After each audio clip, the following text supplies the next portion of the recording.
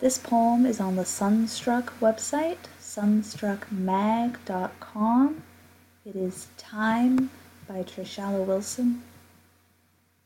Time. T-I-M-E.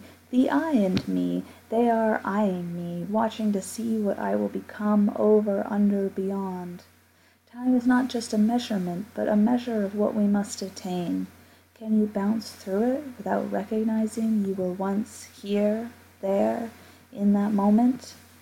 You could try to transcend it, as we often do, by passing it along like dinner rolls at the table. Monday passed. Tuesday to the left side of the table. Wednesday, did you ask politely? Thursday, the basket is empty. The rest of the week and the days beyond trickle down the pipe. Something reminds us that we must measure our lives, keeping track, keeping time, keeping pace, reflecting and realizing that it has escaped you. For something not tangible and without legs, it sure can run out, leaving dust on your lips and sweat on your furrowed brow because you were stupid enough to believe you could catch it. Confusion strikes. Hey, where did it go? I swore there was more. How can I get back the time? Slow, slow, slow, the moments we do not want to perceive and wish to forget.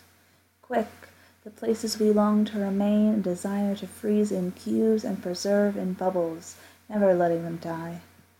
Ticking and talking away are the noises to remind us that we are not here for unlimited phase.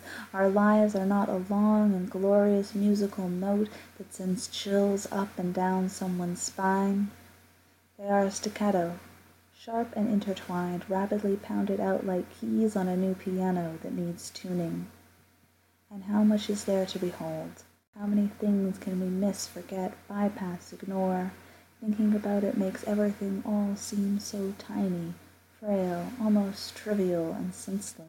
The very question, would you take it all back, is asked frivolously with the assumption it could be done. A better question is, do you want it back? Depending on the answer to that question, the best we can do is reflect and decide what can be taken from it. No matter what you do, how you bleed, hope, cry, pray, and beg beyond your means, it will never return to you.